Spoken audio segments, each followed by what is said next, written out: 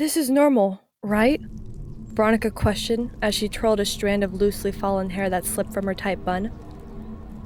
The girl scoffed to herself as she peered up to her friends, eyes scanning the room in an attempt to validate her current predicament. Proclaimed football prodigies, models in training, kids bound to take over the family company, future CEOs and lawmakers. A room littered with the region's most elite family's offspring, all with one thing in common. You should have seen the old hag's face spark one of the star players from the Worksbrook High hockey team, causing his group of friends to nod in agreement. Ha! That's nothing. Have you heard the story of when me and the girls paid the shelters a visit? Cackled a young girl who was known for acting on TV shows. As 7 p.m. drew near, the excitement only seemed to dangerously stir. Veronica shifted uncomfortably, causing others to glare in her direction and laugh. She was still new to this. Money, power, notoriety, and all she had to give up was her ring finger and the rest of her young adult life. Her finger seemed to thoughtlessly fiddle with the diamond ring that garnished her hand, as she remembers what her new mother-in-law told her. Couples who purge together stay together.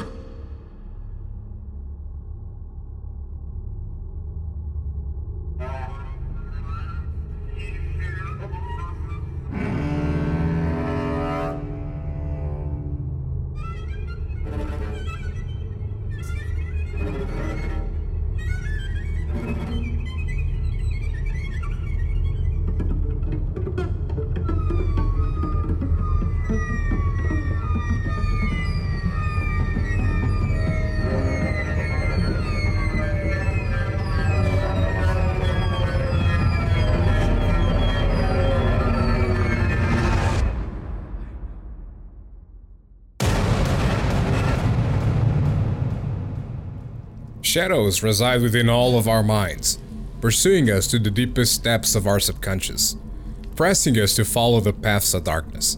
Hatred corrupts our souls.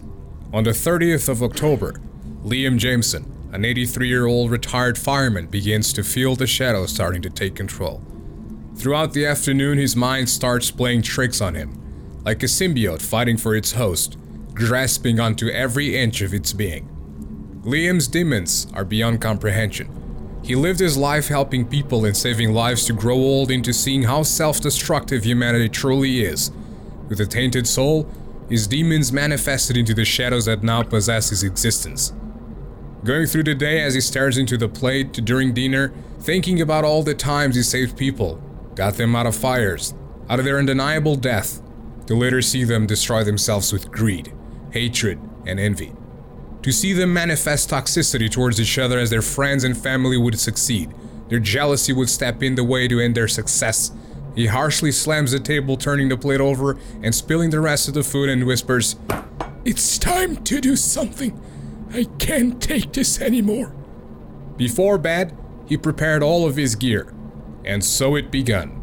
His revenge was due on the 31st of October, famous day of All Hallows Eve, and convenient day for the annual purge. This decision happened in order to put an end to Halloween on account of all the liberals using this holiday for indecent purposes. But for many, this was just an improvement as they managed to keep the streets away from the mobs and carefully pick who they wanted to make disappear forever. Dawn begins to set and Liam wakes up, and for some reason he feels better than ever, as if he was a completely different person. Feeling refreshed after a shower, he looks at himself in the foggy mirror and with a massive grin he whispers, "Let's have some fun, old man." As he walks towards his equipment, he grabs his trusty fire axe, running his fingers on the axe blade, picturing in his mind all of those he saved using this axe who later became corrupted by greed and selfishness. Impatiently, he waits for 7 p.m. to come, walking back and forth his place until the announcement is made. He quickly runs to his equipment and puts it on, his old fireman gear. "You're going to serve me for one last time, for vengeance is due," and walks out into the cold night.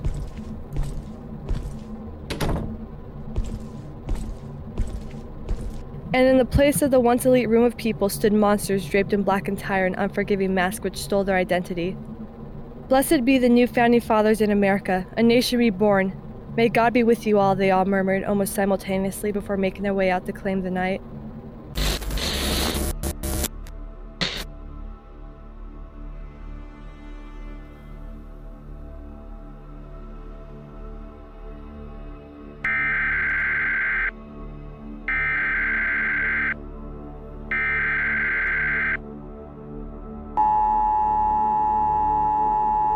This is not a test. This is your emergency broadcast system announcing the commencement of the annual purge sanctioned by the U.S. government.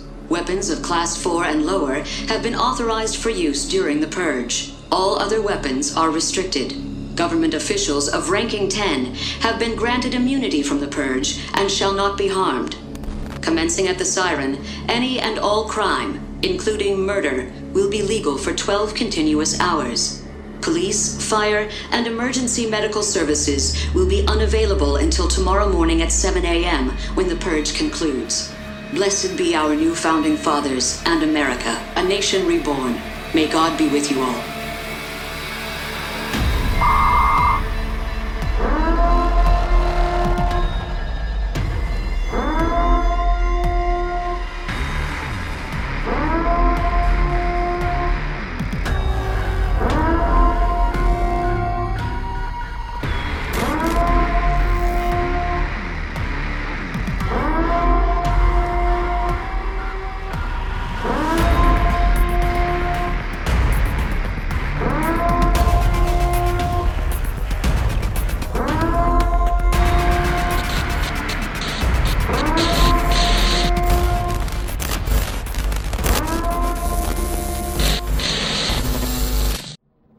Manic laughter, running engines, shots, and screaming are heard all across the neighborhood and town. But Jameson had a goal, and he's not letting anything or anyone get in his way. His first victim lives right across the street, a 65-year-old woman who dedicated her life to writing books that were meant to help people, but in reality did no good at all, taking advantage of her surviving for credibility and expensive sales. Her home was protected from the purge, but Jameson knew the neighborhood too well and knew how to get inside. There was a hidden hatch underneath the building that allowed access, so he crawls to it and enters slowly and walks up to the room with surveillance, and the control for it is where she sits during the purge looking out into the street. She does not expect it, so Jameson hoists the axe above his head and then hurls it right between the neck and the shoulder. Surprised, she gargles in panic as she loses blood and starts crawling around until she dies. Satisfied with this kill, Jameson moves on around the neighborhood, making several victims until he finds his last one, Sarah, an arsonist who Jameson craved for a very specific vengeance.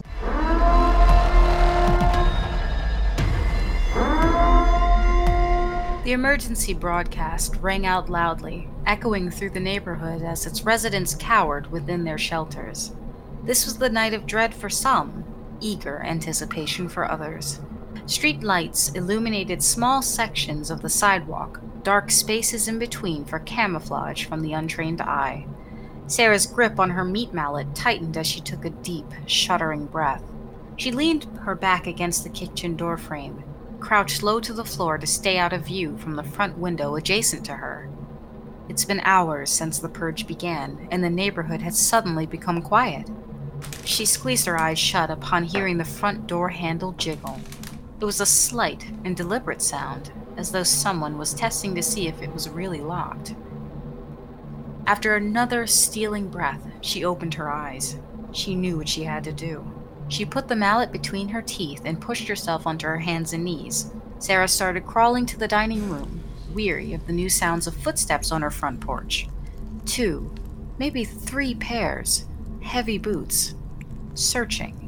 She kept mental tabs as she hid under the dining room table and positioned herself into a crouch once more.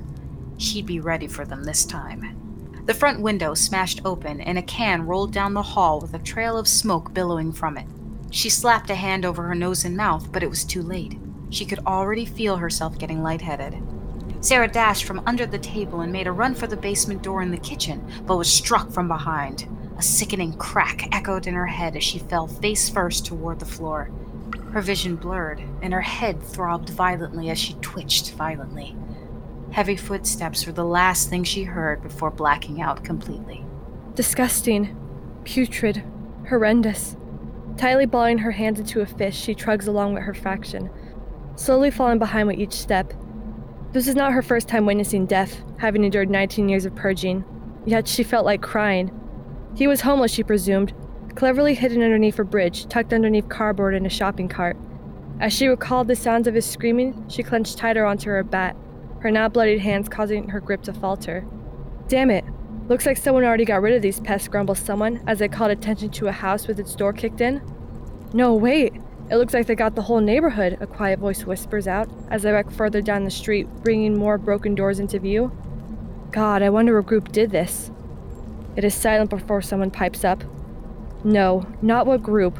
What person?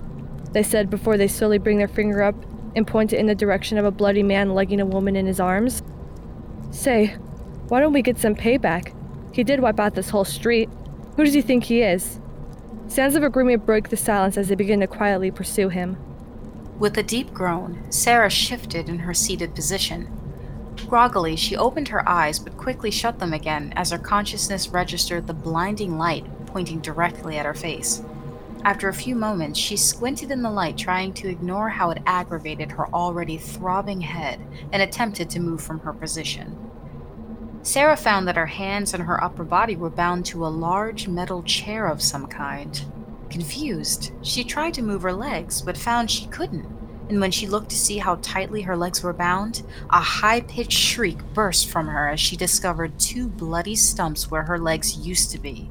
They were severed just below the knee, and blood was seeping through hastily wrapped sutures. She continued shrieking, her sobs coming out in choked gasps, after a time as she continued to process her predicament. Upstairs, she could hear heavy footfalls migrating around the first floor of where she was held. Sniffling with shaky breath, she attempted to calm herself so the person or people above couldn't hear her. Sarah frantically looked around the space, but found it was nearly impossible to see anything past the beam of light pointed directly at her. The sickening sound of blood dripping to the hard stone floor made her nauseous, and she found the bile rising in her throat desperately. The footsteps above began thumping louder and closer, seemingly right above her head. A door opened somewhere behind her, the light temporarily flooding the room before going dark again. Her breath hitched as she heard the footfalls draw closer to the chair where she was being held, and she waited with bated breath for the figure to walk in front of her. 5 seconds. 10 seconds. 15 seconds. Sarah could hear her heart pounding deafeningly in her ears in anticipation, but the figure seemed to just be standing there, leering behind her.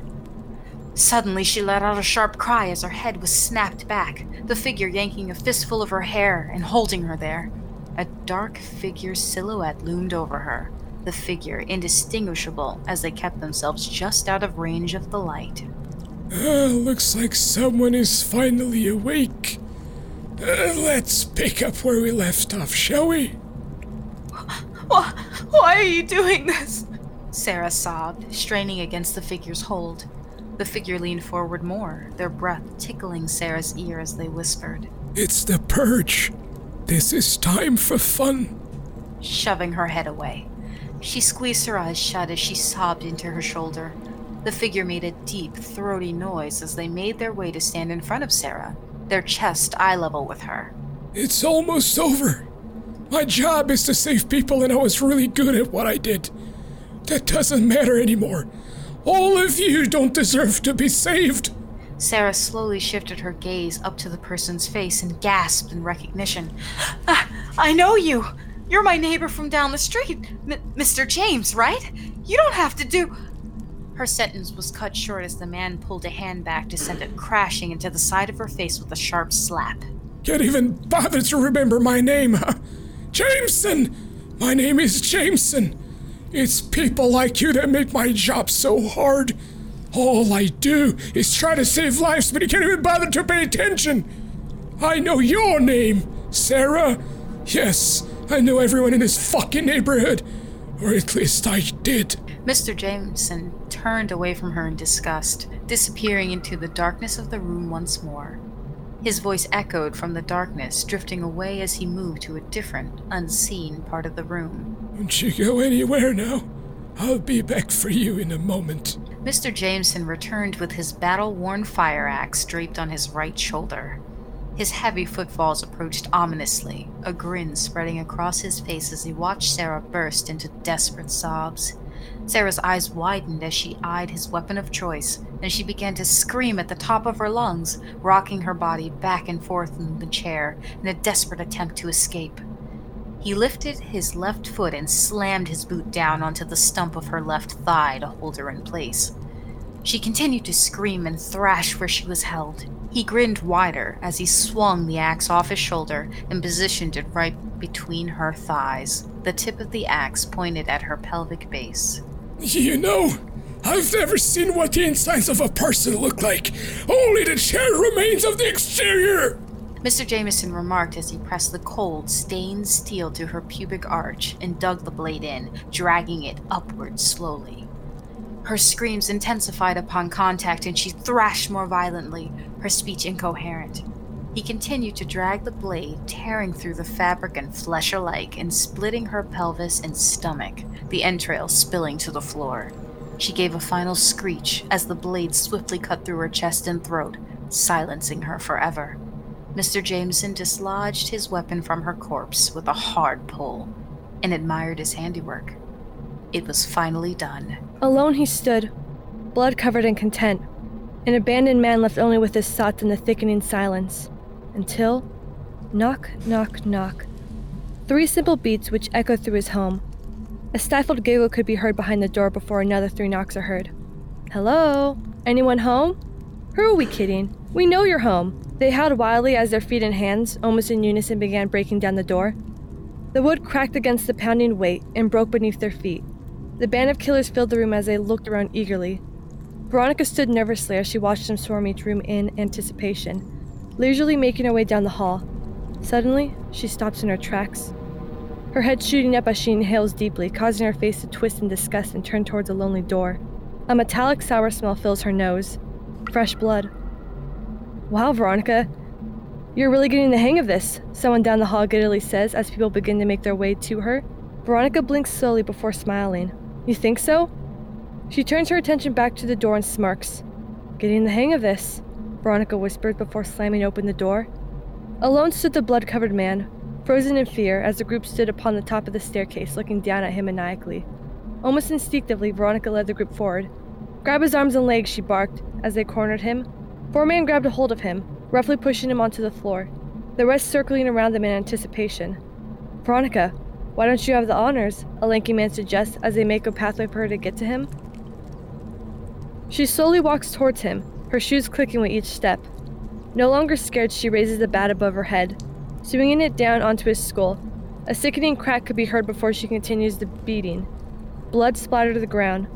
Multiple loud smacking and crunchy sounds could be heard as his skull was grounded into nothing more than undefiable amounts of flesh between his shoulders. Eyes wide, she began to laugh. This is normal, right? She asked herself, still smiling. If it is, then I can't wait till the next purge.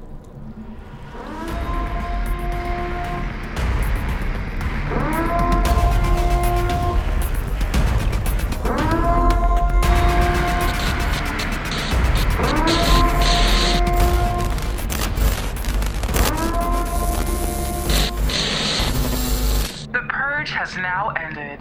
The United States government would like to thank all who have participated this year. Crime is illegal beginning 7 a.m. for all citizens. The authorities will begin normal legal protocol and arrests. For all those still alive, we appreciate your enthusiasm and contribution to making this nation the greatest in the world. Enjoy your day, and we look forward to your participation next year. Blessed be our new founding fathers in America, a nation reborn. May God be with you all. Alright guys, and that was our take for Halloween on the Maze of Thoughts podcast. Hope you guys enjoyed that. Hope you guys had a great time, because we sure had a great time writing it, acting it out, and putting it together. It's been a lot of fun. Participations by me, Apollyon, Dice, hello. Hey, thank you again for listening to the story. We really worked hard on it, and we're hoping that you have a happy Halloween. Yes, indeed. And Miss Number. This was a lot of fun. I love storytelling, and I love that we put all of our creative juices together to create such an exciting and interesting take on The Purge. Indeed, it's our take on the Halloween purge. It's gonna be a purge for whatever. We're gonna decide the title later. But thank you guys very much for listening. If you enjoy this type of content, let us know. All right, let us know, because if you do, we might do some more stuff like this in the future. All right. So I'm saying my goodbyes again. Happy Halloween to everybody that listens to this podcast, and see you in the next weekend. Happy Halloween, everyone, and we'll see you next week. And yes, next weekend.